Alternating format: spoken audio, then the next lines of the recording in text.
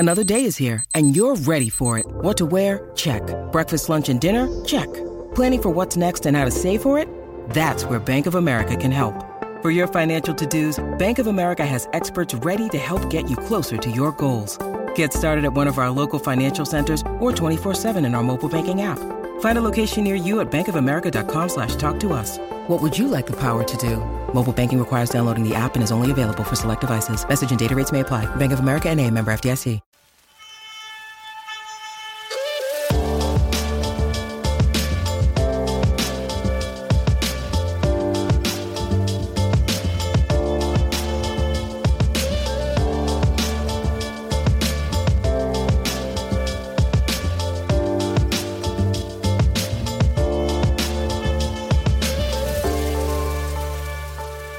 Hello Bulls fans, welcome to Bulls HQ, a Chicago Bulls podcast on the Blue Wire Podcast Network. Thank you for joining us. Today on the show, we discuss the Bulls closing preseason out in style, winning yet again, this time against the Memphis Grizzlies in Patrick Williams' return from injury. And even though this may have just been a preseason game, it was one of the funnest games I've seen the Bulls play in, well, I want to say 5, maybe 6 years, and I'm keen to dive into it and talk more about this one. But before we do, let's welcome in this week's guest. He's the man who was too tired to join Chris Amundsen and myself on the previous episode of Bulls HQ, but he's been good enough to make himself available for this one. I'm of course referring to Laro Golden, my good mate from the Bulls 101 podcast. Laro, how are you, sir? I'm doing good, man. That intro is hilarious, man. I had to get one last jab in, mate. I had to get one in. Man, Jeff Bezos works the heck out of me, brother. I can't even explain it. But no, man, I appreciate you having me on. I really hate that I wasn't able to get on last time, but because the pod was really good and great. So, yeah, man, I'm happy to be on. Well, look, I'm happy to have you on, particularly after this specific game as well. I mean, 4 preseason games, 4 Ws. The Bulls are unbeaten. Pretty clearly, they're not going to ever be beaten again. They're never going to lose another game, Lara. I think that's what we can. I think that's been firmly established based on this preseason run that 82-0 is coming up, right? Hey, man, if any indication, man, I totally agree. 82-0, baby. Here we go. There's no other way to read into it. Like, the data clearly suggests this team, I think they were like, at least coming into this game, the best defense in preseason, top 4 in offensive rating in preseason, unbeaten run here, 4-0. Like what else can we expect? It's clearly clearly an unbeaten Bulls team is going to not lose a game in the regular season. But I mean, more seriously though, like I said it in the top there, but irrespective of what happens this season, obviously we have expectations, we want certain things, but to be honest with you, like in watching this game and how hard this Bulls team were playing and how much they were getting after it defensively, specifically that second unit to close the game, like all I really fundamentally care about and probably the most important thing that I want is just to have a team that turns up, a team that cares, a team that gives a shit and tries to actually play every single game. And you know, it's hard to sit here and say in preseason like what will carry over into the regular season. And Chris and myself on the last pod, we were talking about things that were sustainable or potentially would be sustainable that may carry themselves into the regular season. But after 4 preseason games, I think what I'm most confident about with this Bulls team is that they're going to hustle their ass off every single game going into the regular season. And if nothing else, they're going to try as bloody hard as they possibly can to be a good and fun product. And, you know, irrespective of how many games they win, whether they make the playoffs, or whether they make the second round, or whatever the outcome might be, as long as this Bulls team turns up every game and plays hard and plays the way they have in this preseason game, then I don't know about you, Lara, but I'm going to be a very, very happy boy. Yeah, no, man, I totally agree with you. It has definitely been fun to see how this team plays on both ends of the floor, especially defensively. I think before the season, you know, we've heard all Bulls fans have heard everybody talk about this team on a national scale, and the defense is going to be horrible, But I'm not going to be naive and say that this team is going to be a top 5 defense, top 10 defense.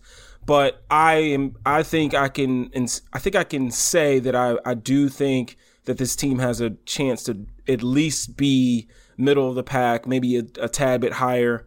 And I'm just excited about the effort they show every night, hands in the passing lanes, they're looking to make plays. Like it's fun to watch them. They're always in the passing lanes. They're deflections. They're getting on the floor for loose balls and trying to get out and get easy baskets on the fast break. And I love that. That's fun basketball to me. When you got a team that wants to get out and run and put on a show for fans, and I can't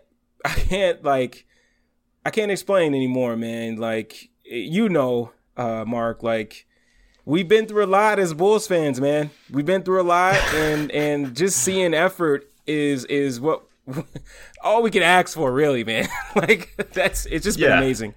No, look, and maybe that's a low bar, I know, right? Where we've been.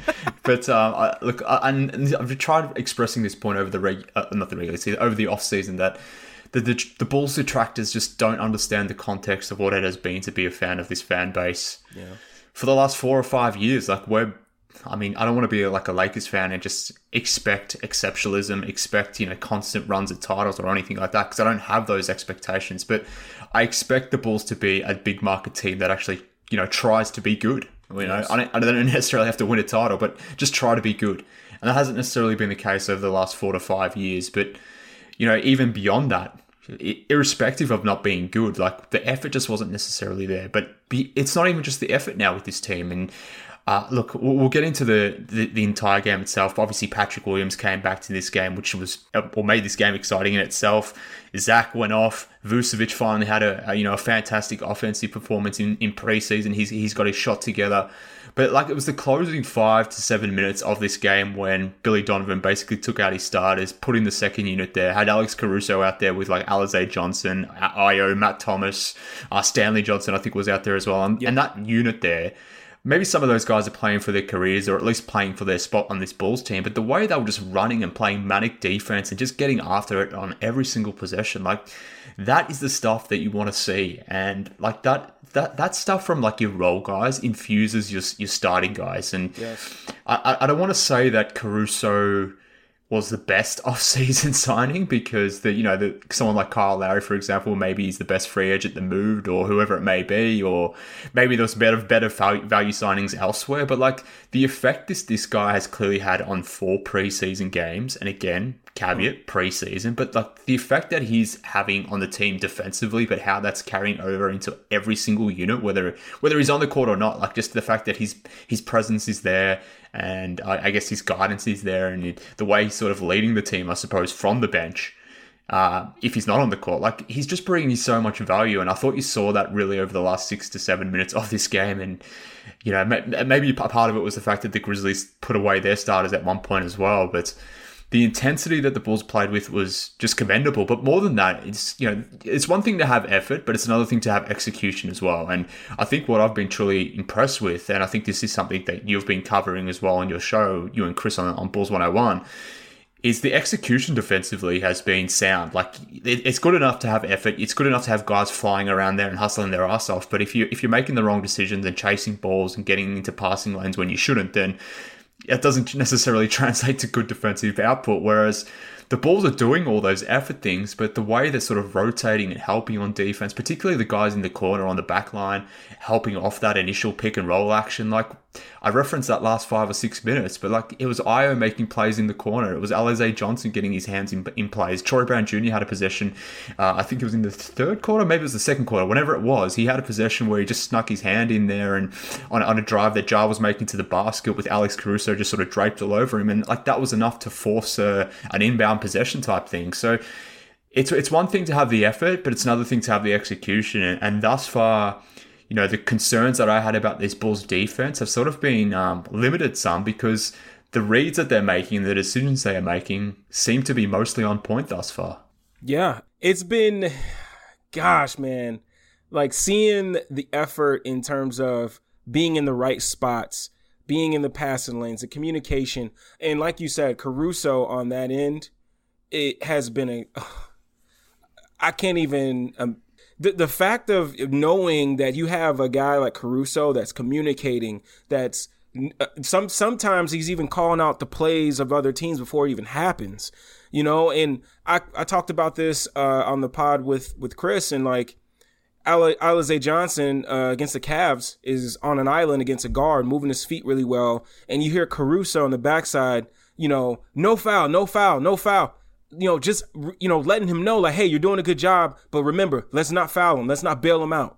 And I don't know if people understand, like, that matters.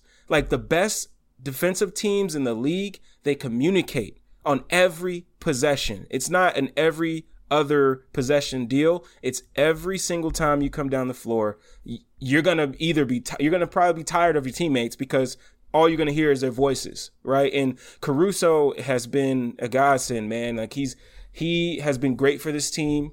And again, like you said, man, like you can bring up Kyle Lowry, but like, talk about a signing that means so much to this team, a true glue guy. It's been great, man. It's been great. Yeah, for sure. And look, this is something I was kicking around during the game and just thinking about as I was watching it. But like, from a pure cost versus production point of view, I think you could make the argument that Caruso is the second most productive player on the team when you're factoring in his production versus what his cost is from a contractual point of view. Mm-hmm. Now, that obviously doesn't necessarily suggest he's the second best player on the team, because I would most certainly argue that's Vucevic. But you know, if you think about like rookie guys on rookie type deals, like they generally outperform their contracts because the level of play you're getting from someone like Luka Doncic, who's making $11 million, for example, is, you know, commensurate with someone who should be making $30-40 million, for example. So obviously Caruso isn't Luka Doncic, but I guess what I'm getting at is, for $8-9 million a year, the value that we've already seen from Caruso, what he's bringing defensively, the identity that he's bringing to this Bulls from a defensive standpoint, it shouldn't go unnoticed. I know he's a bench guy. I know he's a guard, and guards aren't typically the one who maybe model or determine how good your defense can be, I suppose. Mm-hmm. And we don't necessarily think of it that way. It's traditionally a big man type thing. But like you noted, I can't say many better things about Caruso. I've completely fallen in love. Unsurprisingly, you know, white guy that tries too hard. That's my type of player. Whether it's, you know, he's most certainly taken that mantle from Ryan Arcidiacono, and you know, has done it a lot better, to be honest with you. But you know, Caruso, Lonzo, what they've brought to the point guard position, the way guys like Javonte Green and Troy Brown Jr. are sort of closing out and playing in those corners, like I mentioned before. Unfortunately, DeRozan had some bad one-on-one possessions, defensively in isolation. But like, even his help defense, DeRozan, I think, has been pretty good. It's been more so the isolation on-ball stuff that has been more problematic from my point of view. But yeah, defensively, I'm liking what I'm seeing from the Bulls, and I'm really hoping. You know, it remains to be seen how good they are defensively. Like, we'll see when we get to see some real offenses. And I guess the one thing I keep thinking about is the Bulls have faced, you know, similar-ish type teams where the Grizzlies, the Pelicans, particularly without Zion, and the Cavs, like, they have big plotting type bigs who drop back on defense. And, you know, those teams also typically play two traditionally sized bigs, and those teams, well, at least the first two teams, are probably going to be turnover prone teams. So maybe you can get out and run in transition, you can get steals and play in the passing lanes and all those sorts of things. So again, the caveat is preseason, maybe against actual real good teams. Not to say the Grizzlies won't be a good team, because you know, they're a well-coached team and they have some nice, intriguing young players on that team. But maybe things change in the regular season against real teams. But I guess what we have to judge it on thus far, just the intensity, the way they get after it, the way that this Bulls team gets after it. It's going to be fun. It's going to be fun, and I'm really looking forward to it. Yeah. One of the takeaways I had from today is I'm trying to think in my head, right? Tonight was JJJ, right? His skill set, kind of perimeter based.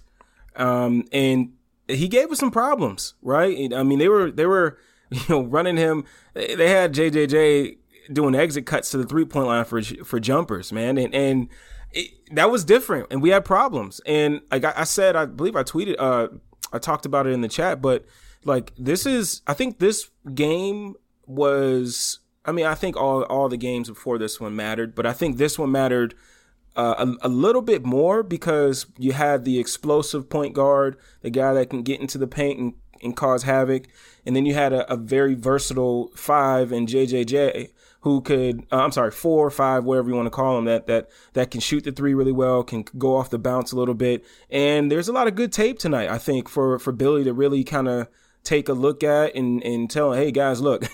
We're going to have to tighten up on certain things here on the defensive side of the ball when we have a 5 like that.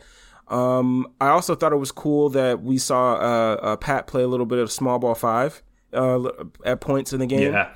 Mm-hmm. And I would really like to see a little bit more of that. Wish he was a little bit healthier during the preseason so we could see a little bit more of that. But yeah, man, like you said, we probably won't see, because game 1, Detroit, I guess Kelly Olynyk presents a little bit of problem, maybe, but like it's tough, man, because like is as excited as we have been about preseason, we kind of have to wait and see till we see a pretty darn good team to see how this defense looks, and go from there. But I tell you, man, DeMar DeRozan, man, like there were some pretty tough defensive possessions from him, man. Wow. Yeah, there was a couple bad defensive positions. I'm just going to chalk it up to it being the last preseason game, and maybe he just sort of was in chill mode somewhat. But there was also some rough offensive positions. But at the same time, there was some really nice offensive possessions. So I'm going to give DeMar time. I don't want to get too John Hollinger on him right at the moment. But I certainly take your points. But the Patrick Williams at center was an interesting thing. Like Billy's rotations more generally have been really fun this preseason. Mm-hmm. And, one of my critiques about Billy last season were his rotations. And for whatever reason, I just like following that stuff. It's something it's always hard to judge coaches, particularly because so much of their work is done, behind the scenes where we fans can't necessarily see it. But what we can judge and what we do see often is, their play calling and their rotations. They're the things that we typically see, as well as, how they handle themselves. From a media perspective, like Billy's amazing. I could listen to him talk all day. I think his play calling generally is pretty damn good, whether it's on both sides of the ball. I think his defensive scheme makes sense. His offense, I think he's had some creative stuff in the past. But I guess my main critique last season were his rotations. Yeah. Maybe some of that was unfair given the roster wasn't anywhere as near as good as this current one is. But at the same time, like what I've seen thus far, like the way he's just been throwing it around and mixing and matching, like you mentioned, the Pat Williams at the center type thing. I never thought I was going to see that. Yeah. We didn't see it for too long and he quickly moved away from it. But the fact that he was willing to throw it out there, like that was super encouraging, particularly for me as a Bulls fan who's just been wanting this team to move away from traditional big lineups for so long. Like I'm so sick of seeing 2 bigs on the floor at the same time. So to the fact that the Bulls don't really have a traditional power forward and Pat is the power forward type thing, or you're running DeMar there or Javonte or whoever it may be, like that excites me more generally. But throwing Pat out there for a look at, at center, like that's fun. Like Alizé at center, like that too is fun. But like the way he's sort of mixed up his wing rotation as well. Like again, shout out to Billy Donovan again for 4 preseason games. We can't get too hyped, but I thought he's, the way he's coached the team through 4 preseason games and just tried to, see what he has effectively. Like this is a completely new team. Only 3 guys returning. Virtually the entire team is new. This is a pretty tough task for Billy Donovan. There are expectations now, and like the regular season is the real stuff. But nonetheless, thus far I've liked what I've seen on both sides of the ball. I take your point that as we get to see more different looks as well, like that's where it's going to be interesting. I mentioned the fact that they've only played offense against drop coverages thus far. Like how does their offense look against the switch type defense and those sorts of things? That'll be interesting to see. But similarly defensively as well, like when they get, or will their switching type defense hold up against other specific teams? And you mentioned Olynyk there, like that's a stretch 5 option that typically hurts the drop defense, which the Bulls ran last season. We knew that hurt them last year.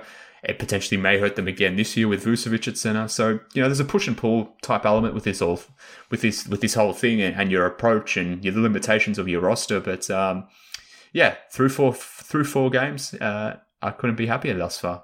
Yeah, no doubt about that, man. But some of the stuff that I really like is, and again, I don't know if it's going to transfer to the regular season, but the double-digit steals per game, another 13 steals tonight, and that for a team with this type of athleticism and speed to get out on the break is so crazy, man. The fact you got Lonzo in the passing lanes, Zach was in the passing lanes tonight. Like even DeMar has tried to get in the passing lanes a little bit, and that stuff just fuels your offense. And you know, for a team that already is a well-oiled machine on the offensive side of the ball, I really think they're going to be top 10, potentially top 5 offense this year.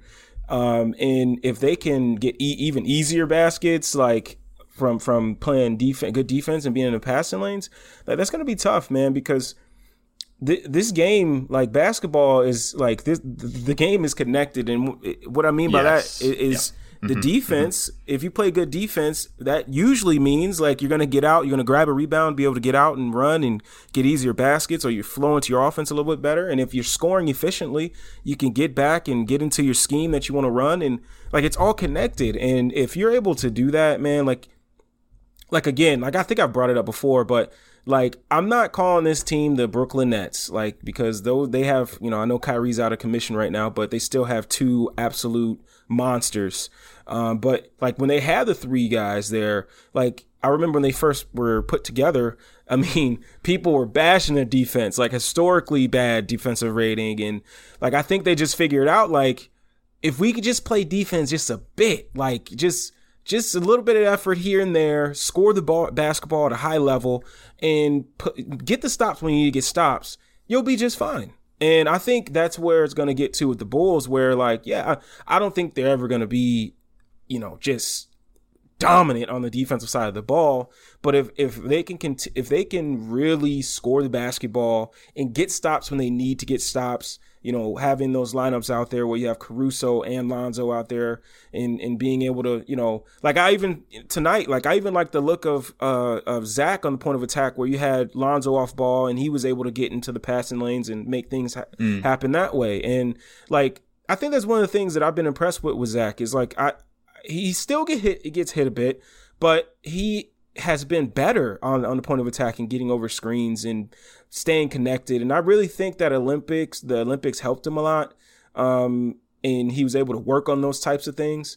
Because I do see it, of him being able to get over screens and things like that a little bit better. Like guys have made some tough shots. He really does a good job of staying connected and just getting his hand up there and contesting. And as a coach, like if they make it over that, you just tip your cap. You know, hey, you did your job. You know, just don't foul them. Contest a shot. They make it. Tip your cap. You know, and I think like again, you've mentioned it. Like the rotations that Billy's going to be able to throw out there, the fun he's going to be able to have with those rotations with different lineups. I think he's going to be able to conform to the team. Right. So if you have a big, like, for instance, if you go against a Joel Embiid and you know, you could throw Tony Bradley out there. But if you go against another team that plays small ball, you could bring Alizé out there. Right. Or you can have Pat come out there and play the 5 a bit when Vooch is off the floor. So like I think you can conform a little bit to what teams are doing in the league right now. And I think that's something to look forward to, man. I'm just happy to have a good basketball team. Like, I really am. Like, it's just great, man. Yeah, for sure. And look, we can get into like the detail and break it all down, but like, you know, thinking about this from a high level, like that's ultimately what matters. As I said, like it's fun to get into the detail and dive into like what the Bulls are doing. But like if you're watching bad basketball, then that makes it tougher to do. But the fact that you're getting a good product whilst doing that, it just makes it a lot more fun. But yeah, it has been a fun experience thus far. We're hoping it obviously transfers, preseason champs, all that sort of stuff. But you know, we start basketball next week. The real stuff starts next week. But to your point, like the signs are good. Like you can only beat who's in front of you. You can only play.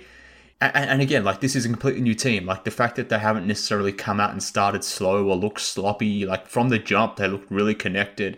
They look like, I don't know, they just look like a team that have been playing for a long time together, which was obviously not the case. So maybe that's the benefit of playing the Cleveland Cavaliers first up.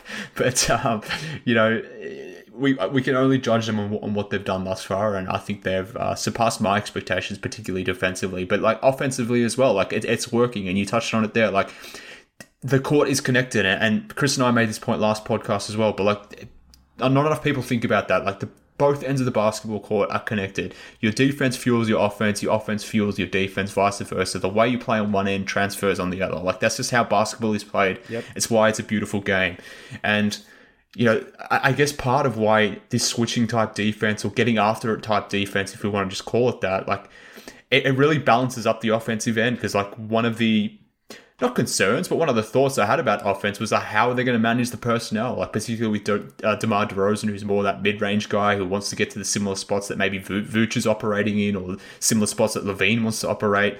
Like how is Lonzo going to get his touches with DeRozan and LaVine there, as well as Vucevic, like all that stuff, and the fact that you got Patrick Williams coming back now as well. So much of that to manage and to sort of get that humming in the half court is difficult from a coaching standpoint, but if you can get out in transition and get the ball into Lonzo's hands, yes, and maybe get DeRozan, you know, a free 4 to 6 points every night by just getting in transition, and you know, thinking about this Memphis Grizzlies game, like the first bucket I think in this game was DeRozan having that beautiful spin move in transition where that's easy points for DeMar. That helps his efficiency. That helps you return more offensively. And obviously from a defensive standpoint, if you're stealing the ball from other teams, they're not getting up shots and you're getting down the other end and you know, playing your offense. So the fact that you can get into transition and get guys like DeRozan and Lonzo more involved in those particular sets, whereas when you fall back to your half-court offense and lean more into your LaVine and Vucevic type pick and roll, the balance, that's how you balance it out. So that's why I like this defense the way they're currently playing at the moment, because it really does help their offense to the point you noted. Yeah, I mean, like for instance, like with the second unit, with all those guys that come out, like you're not going to be able to do some of the things you do, and when Zach and Vooch and DeMar are out there, but if you can help that. I mean, in terms of on the offensive end, but if you can help that group when they come in until Kobe comes back, if you can help that group by playing a little bit more aggressive on the defensive end, causing some havoc and getting out in the fast break and getting easier baskets that way, like that is something to think about as well.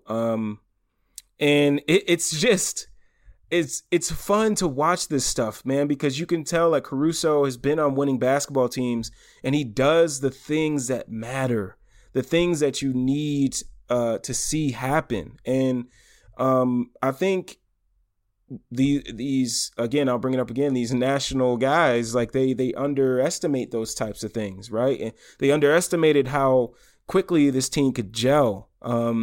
And I think you're seeing that. I think you're seeing Zach being okay with taking a step back and being off ball and cutting and sitting in the corner and being an off ball guy until he gets that ball and you can run different sets, empty side pick and rolls, things like that. And it's just been great, man. Like I think people have said like, for instance, like I've heard how can Zach be better than he was last year? But I think, you know, if you just look at the shot quality that Zach is getting this year, I mean, there it is. I mean, that's the example. I mean, dude is getting better looks than he's ever had in his career, right? And he can't be any happier. I'm pretty sure if we were to, me and you, we were like best friends with Zach and we could just ask him that question, he'd be like, dude, I'm happier than I've ever been. Like I'm sure that's what he would say. You know what I'm saying? So for sure. 100%, probably because he knows there's a big fat max contract coming his way. I think that might make him a little happier as well. But no, I certainly take your point. Like, I mean, we were talking about transition, the Bulls playing transition, how their defense is fueling their transition offense and how that helps guys like Lonzo and DeRozan. But I don't know, like LaVine might be one of the better transition offensive players in the league coming into the half court. Obviously, we know what he can do off the bounce as an isolation scorer. But to your point, like he's getting more catch and shoot opportunities. I reckon I've sort of seen him take ball catch and shoot threes in preseason that I saw him take all of last season. Now, obviously, a little bit of a hyperbolic statement, but like 30% of his threes last season were catch and shoot threes, which isn't a surprise given that the Bulls didn't really have many other facilitators. He had to be on ball so much. Yeah. Whereas at least in the first preseason game, 4 of his 6 3-point attempts were off the catch. We're seeing so much more of his offense coming within the flow of the offense. Yes. And that, I guess one of the critiques against Zach and the wrong critiques was, he was this selfish guy that just didn't want to play a team game, always wanted to be on ball and all that sort of stuff. And it was always complete nonsense because there was never any reason for him to be off ball. Like, who are you going to put the ball in someone else's hands? Like, why are you going to give the ball to Chris Dunn to create a play and have Zach LaVine running around off ball when, Chris Dunn sucks and obviously Zach is really good? Like, why would you do that? It doesn't make any sense. But now that the Bulls have players on ball who can do stuff, whether it's DeMar, whether it's Lonzo, or whether you're running the offense through Vucevic, like, Zach is clearly demonstrating that, and he already has shown this, but I don't know, maybe some people are late to the party, but he's clearly showing the fact that he's just maybe one of the more, I don't know how hard I want to go with this, but like he's clearly one of the most well-rounded and one of the most versatile scorers in the NBA. From a pure efficiency standpoint, we know all that stuff, but coming into this season, I didn't think he could be even more. It couldn't be more efficient than last season, where he had like a 65 true shooting percentage or whatever it was. But to your point, like, if he's getting so much more of his offense in transition or off the catch, where when he did get those catch and shoot threes last season, he shot them at 48% last season. So if he's going to get more volume on those catch and shoot jumpers, if he's going to get more opportunities in transition, plus all the usual stuff where he'll get in isolation, plus playing a full season next to Nikola Vucevic rather than running pick and roll with Wendell Carter or Larry Markkinen or Thad Young, like, can his offensive game go to another level? And look, maybe it can. Maybe I didn't think it could, but maybe it can. Like 31 points against the Grizzlies, did that in his sleep. 31 points in 33 minutes, 9 of 18 shooting, 6 rebounds, 6 assists, got to the free throw line. Like, maybe there is another level here for Zach. Yeah, I mean, I think when we had Will Gottlieb on our pod, I think he brought it up. He brought the point up that I think maybe we should look at Zach this season, and that's, hey, man, you had the excuse in the past of, not having a good basketball team, in order to take that next step or to prove that you can be a number one. Well, this is the season. You have a team.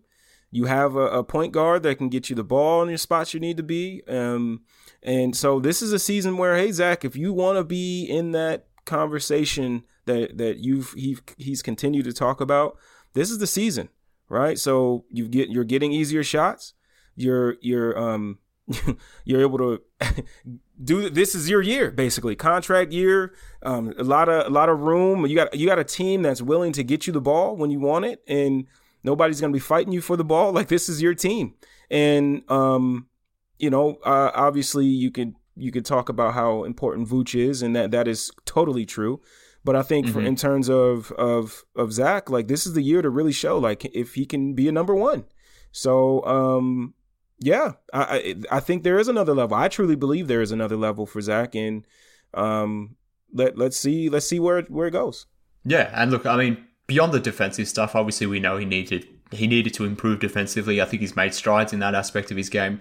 He needed to improve his playmaking and those sorts of things. But there's areas of his game that he can continue to improve. But just thinking about the stuff he already knows he does extremely well, like, I couldn't imagine, like, him reaching another level after what we saw last season, given how borderline historic it was. But I don't know, maybe there's more scope in there for him to just be the fact that he's surrounded with better players now. Maybe there is more scope for him to do some more things there. So that's going to be interesting to watch. But you mentioned it there, like Vucevic, the connection that he and LaVine have, and what Vucevic can sort of bring to LaVine's game and vice versa. And I wanted to note Vucevic because I think he's been, he hasn't shot the ball well, but I think defensively he's had a really strong preseason. It kind of helps that he's been matched up against or not drop bigs, but bigs who like to play offense from the post. So that helps his defensive game. But nonetheless, like, he's played well defensively. I think he's been in the right position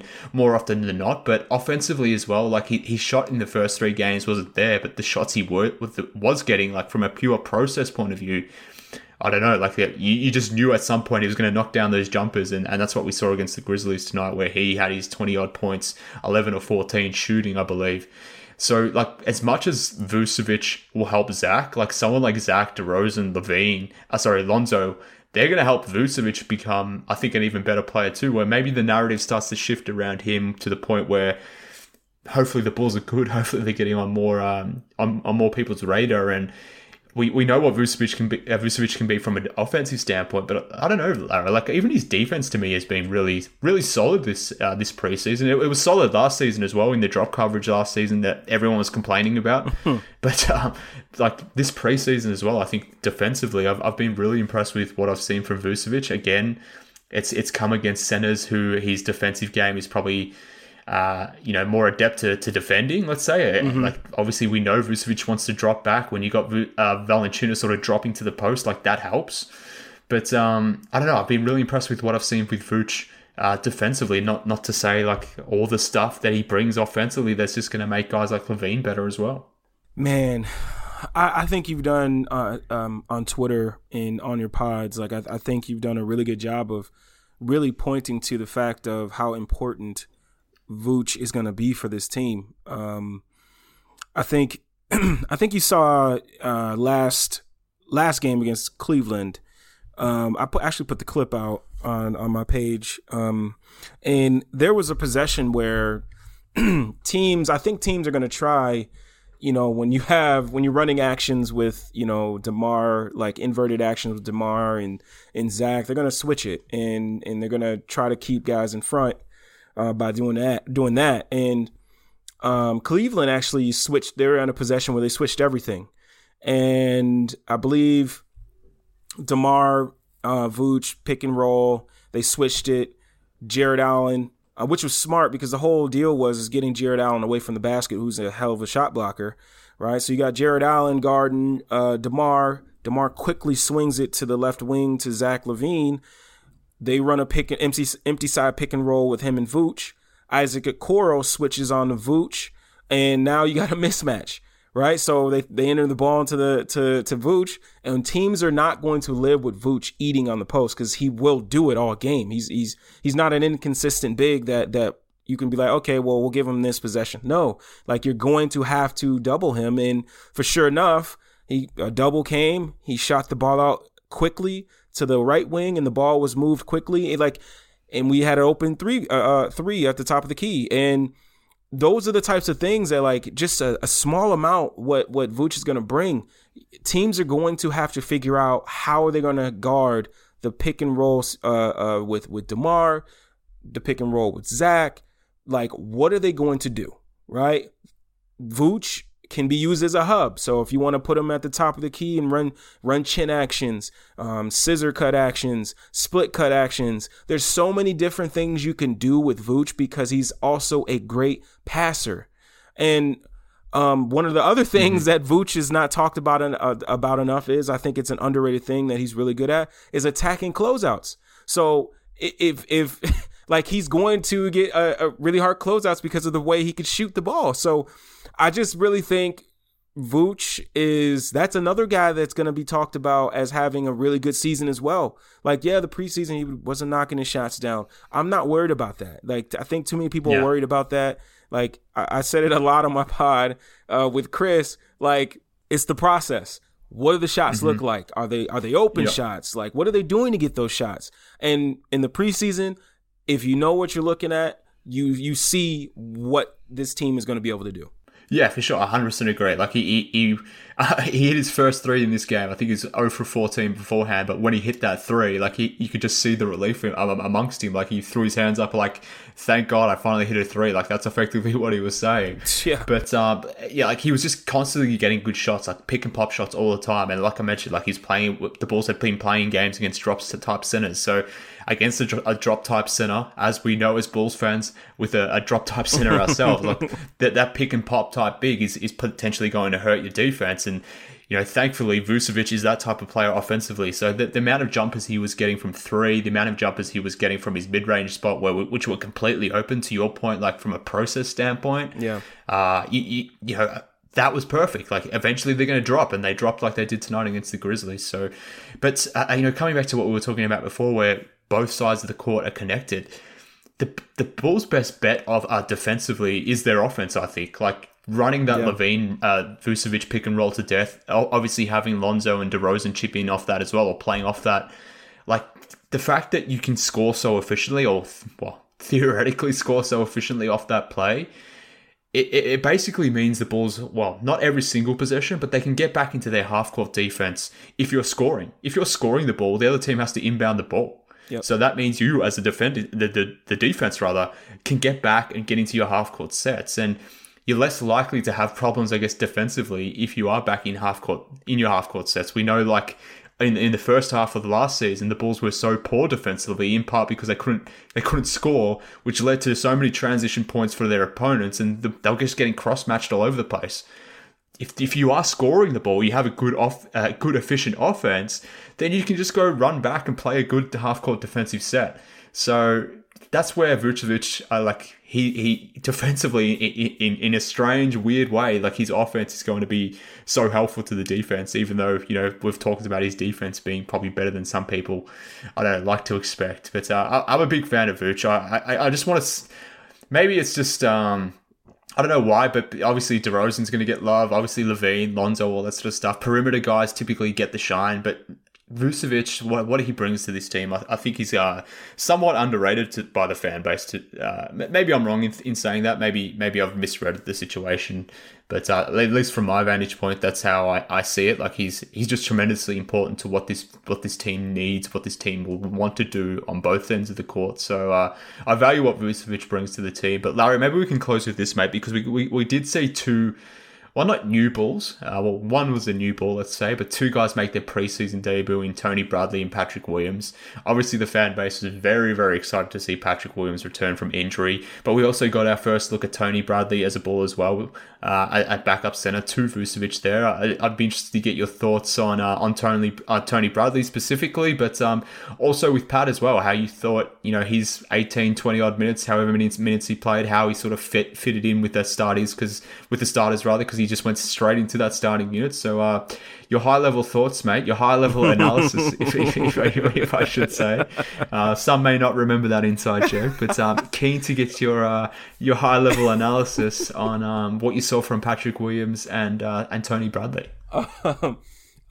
So Tony, I want to go back and watch again for Tony, because as first look, I wasn't impressed with Tony. I thought he just looked. I don't want to be too harsh because he has been out, so he may not be in basketball shape, and he may not. I don't know how much he's been able to do at practice, but I wasn't impressed with Tony that much. I didn't think he was much of a positive defensively and things like that. But for Pat, I thought I was a little worried. The very first possession that he had the ball kicked out to him. He had an open shot. He put the ball on the ground. Yep. And I was like, no, Pat, no. Like we in preseason, like I saw you taking those shots. I saw it. What's going on? Like the lights are on again. Now you right. So I was a little worried, but then I think it was either a couple possessions later, he got a wide open look, knocks it down. Yep. Right. And then he gets another look, knocks it down. So I'm like, okay, perfect. Right. So he's taking those shots. I just think Pat is going to be fine. I think one of the best things that for Pat is he's not going to have to take some type of crazy leap offensively to help this team win, because he's not going to have to do that, right? So he's going to be able to catch the ball on what he had tonight. Tonight was a pretty good example of what he's going to see, right? He's going to have DeMar or Zach attacking the paint, being aggressive, and Vooch in the post, maybe able to swing the pass to him over for a catch and shoot opportunity, or if he gets a closeout, being able to attack a closeout. But I would love to see a little bit more cutting from them. But again, you never know what Billy wanted to work on, things like that for the last preseason game. But I was encouraged by Pat. One of the things I wanted to look at too when watching Pat was on the defensive side of the ball. I wanted to see specifically on the weak side. In pick and roll actions, was he hugging his man on the weak side, or was he where he needed to be? And I thought for the most part tonight, he was where he needed to be. He had a foot in the paint, ready to make the rotation when he needed to make it. I thought he competed on the glass. and being strong as an ox. But I thought it was great seeing him grab the ball off the glass, start the break, get the ball to Lonzo, and I think Lonzo scored through contact on the break. So there were some good things from Pat that I saw. But again, like I said, I want to go back and really watch Tony really hard and see what he may have done. But what about you? How did you feel about those two? Yeah, like you, I had when Pat when he had that open corner three, I think it was his first touch, and he had that open look, or somewhat open look, let's say. It wasn't wide open, but he could have launched the three. But instead, he went for the up fake, put the ball on the deck, went left like he usually does, a couple bounces, and then picked up his dribble and then hit DeMar on the opposite corner. I was like, oh, come on, man, just shoot that ball. I was annoyed at that moment, and maybe I shouldn't have been because it was basically his first touch back. Maybe I was being a little...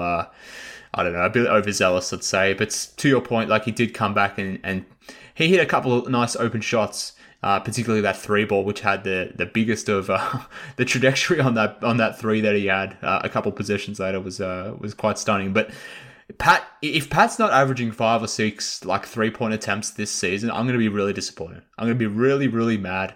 He just can't turn down jumpers. Corner threes is where he's going to make his living.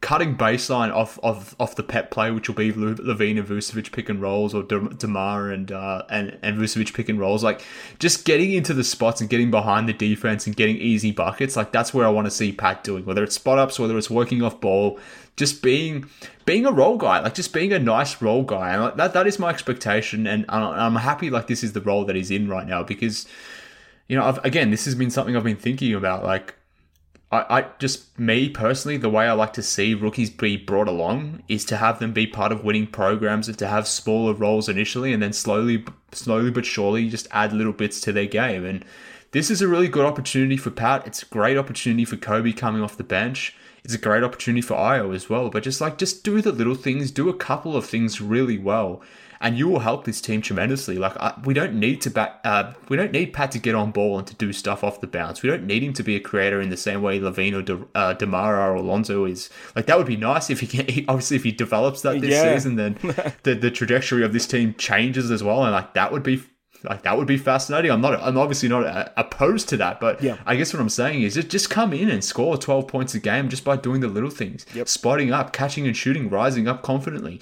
If Levine and Vucevic are on one side of the court where they're running that pick and roll, and you're in the opposite corner, then stay in that opposite corner because you're going to get an open look. But if you see an opportunity where you can get behind the defense and cut off that play, like you mentioned before, Vucevic is a great passer. He will find him every single time. So Pat can score really efficiently this season. He could get a really easy 13, 14 points per game this season if he's willing to be aggressive enough. And that's the thing that we kept hammering on last season. And I know it's maybe a little bit elementary to just continue to ask Pat to be aggressive, go and want the ball. But I mean, there's an element of truth to that. So I'm hoping that's what we see from Patrick Williams. I was actually quietly impressed with Tony Bradley. That's probably more just due to the fact that I haven't seen much of him play previously. So, you know, I've maybe watched 20 minutes of Tony Bradley previous to this game tonight. So I liked what I saw offensively. There was a couple of things that didn't necessarily work offensively, but he had a nice spin move and hook shot that I thought was nice. Defensively,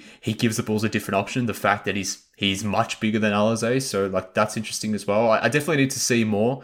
Obviously, he's been hurt, so maybe that explains some limitations. But I was quietly impressed with what I saw from Tony Bradley, but maybe that's just due to my expectation where I wasn't necessarily expecting too much and was even wondering whether he would outplay Alizé for the backup center position, who to me has been just a revelation this preseason. So I'm hoping the Bulls sign Alizé, or he's signed at the moment, but I'm hoping they've got plans of keeping him around for a while and keeping him in the rotation, because I've been very, very impressed with Alizé. Yeah, man. Alizé he competes, man. And if you love 100%. The game, if you love that, you love a player that's going to get on the court and give you everything he's got, Alizé is that dude. He's going to compete. He doesn't care if you're 7'5", as big as Taco, or if you're some small ball 5. He's going to try to bully you and grab every board.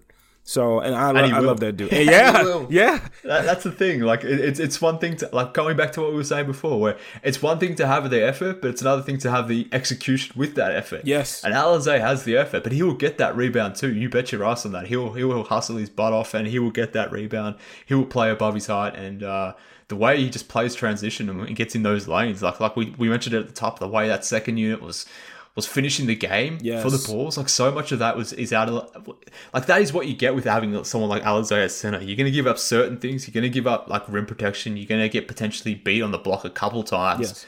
But if you play the defensive style the Bulls want to play, and you get out in transition, you get stops and you force stops, turnovers, you get out and play like a fast-paced type of brand of defense that transitions into an offense.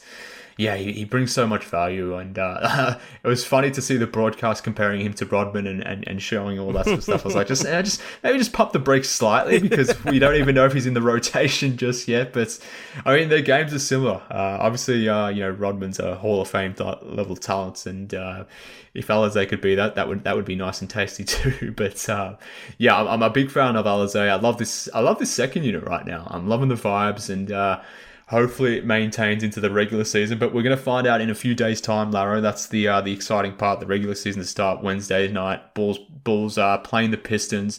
Then they play the Pelicans at home. No Zion against the Pelicans at home.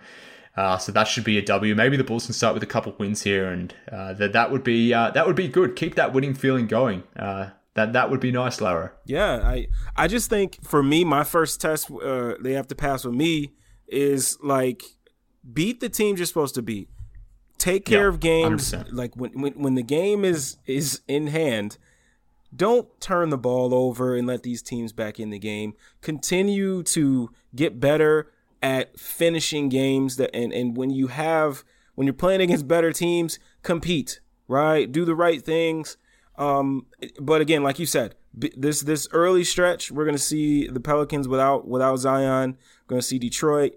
Beat these teams that you should beat, right? And then when we hit that little tough stretch coming up very early in the season with Brooklyn and all those guys, let's try to come out 500 at least in that group, and let's see where we go. Like, I just want to see with Detroit. First of all, I just want to see with Detroit. I want to see them handle that team, put them down like they should be put down, because they're not ready to win yet. And I just want to see them do that. I just want to see a team as good as the Bulls and what we've seen in the preseason come out, put that team down the way they should be put down, finish that game, get Detroit out of there, and let's move on to the next game. Like, that's what I want to see. I want to see them put a team away that they should put away. Yeah, completely agree. And if you want to be a good team, if you want to be a playoff team, those crappy teams that you go up against, whether it's, the Pistons or the Rockets over in the West, or, the bottom 10 teams, like they're teams that you just got to comprehensively beat. They've done that in preseason. They killed the Cavs in that first game. They killed the Pelicans without Zion. They didn't necessarily kill the Cavs the second time around, but they got the W. Yeah. And they had a good, impressive win against a good Grizzlies team tonight. So, like, they're the games that the Bulls have sort of gone, I don't know, they haven't historically been great over the last four or so years competing against those level of teams. But if you want to be like a top 6 team in the East, like, you have to get those 20-odd wins against those teams pretty easily. Yes. And then, if you can find 20, 25 wins elsewhere, some of those against good teams, maybe some of those, maybe some other bad teams you thoroughly beat as well. But, like, that's how you go and be a good team. That's how you go and prop up your offensive and defensive rating, all that sort of stuff. You take care of the business against those really shitty teams. Yes. And then when it comes to, playing better or comparable teams, then that's when you use those tune-up games against those bad teams. You use the experience that you've gained there, particularly for a team like the Bulls, who is a completely new team. Hopefully that brings over or crosses over into those games as well. But obviously that's going to be the true test. Through 4 preseason games, it's been very, very encouraging. But we'll find out very, very soon, though, about how this whole season will transpire. But nonetheless, based on what we've seen, very, very happy boys here on Bulls HQ. Oh, yeah. But Laro, I'll let you go, mate. I appreciate you jumping on the pod. This was fun for me to get you on, mate, and have a chat. Before you go, though, tell people where they can follow you online. Yeah, so if you guys want to follow me, you can follow me on Twitter at _LaroHoops. please hit me up. I love interacting on Twitter, talking basketball, talking Bulls, talking any team, draft prospects. I love it, man. I love ball. So if you like to, just hit me up. We can talk about it. And of course, if you want to listen to another great podcast along with Bulls HQ, you can catch me and Chris every Saturday night, 11 p.m. Central. Pod will be out on Sunday morning. So, just either give us a listen or hey, give me a follow as well. Look at you big up in yourself saying your podcast is great. Like, how dare you say that? I think you're rubbing off on me, man. I think ever since I met you, I think you're rubbing off on me, man. Well, are you suggesting I'm a wanker? Is that what you're saying? Oh, man, my bad. You went out a little bit. If I'm rubbing off on you in that way, like I'm calling you out for being arrogant here. You're saying ever since you've met me. Hey, man, look. No, I'm not saying you're wrong. I'm just saying, like, one of the things that let me elaborate. One of the things that I've taken from you is to believe in what you do.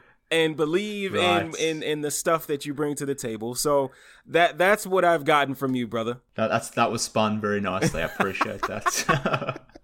But look, maybe I'll hit you up on Twitter, and if you love having conversations, maybe we can get into why Jimmy Butler is the best Bull since Michael Jordan. Would you be happy to engage in that conversation?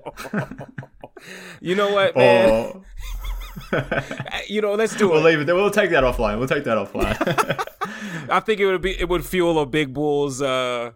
I think that's what that would do. Yeah, look, we don't need those negative vibes right now. Things are going well. Maybe we can save that stuff to when things are bad again, and hopefully that's a very long time away. But yes. Nonetheless, mate, appreciate you coming on. Obviously, people, go follow Laro, go follow Chris, go follow Bulls 101. I was clearly joking there with Laro, but they do some really, really good stuff, different stuff as well. Like there's a lot of, there's 1,000,001 Bulls podcasts out there. That's easier to start a podcast. It's harder to start a YouTube. It's harder to break down film and to really teach and learn, or give guidance, I guess, to fans all over as to what's actually happening on the court. So if you want to get that visual sort of stuff, if you want to learn more about the Bulls, learn more about basketball, then I most certainly would endorse going over and following Bulls 101, following Laro, Chris, all that good stuff. And in the odd chance you also want to follow me as well, you can hit me up on Twitter too, at MKHoops. Follow the show as well, at Bulls HQ Pod. If you want to send me an email, ideas for the show, suggestions, questions, whatever it may be, bullshqpod@gmail.com. Now that the regular season is just about upon us, come be part of the Bulls HQ Discord. Drop me a DM on Twitter. I'll hit you up with the link for the invite. Alternatively, there is an invite to the Bulls HQ Discord within the episode description of this podcast as well, if you want to come be part of Bulls HQ Discord. And why the hell wouldn't you come be part of it? There's 300 odd Bulls fans up in there, not necessarily all at one time, but there is a good cast of regulars in there, so come be part of it. But look, we're looking forward to the regular season ahead. Be more Bulls HQ coming your way. I think we're going to have a regular season prime episode coming in the next couple of days, so be on the lookout for that wherever you catch your podcast. But thank you again to Laro for coming on this episode. Thank you for tuning in. Thank you for the Bulls for providing us 4 beautiful preseason games, and long may that continue into the regular season. But for now, let's call it a day. This has been Bulls HQ. We'll speak very soon, Bulls fans.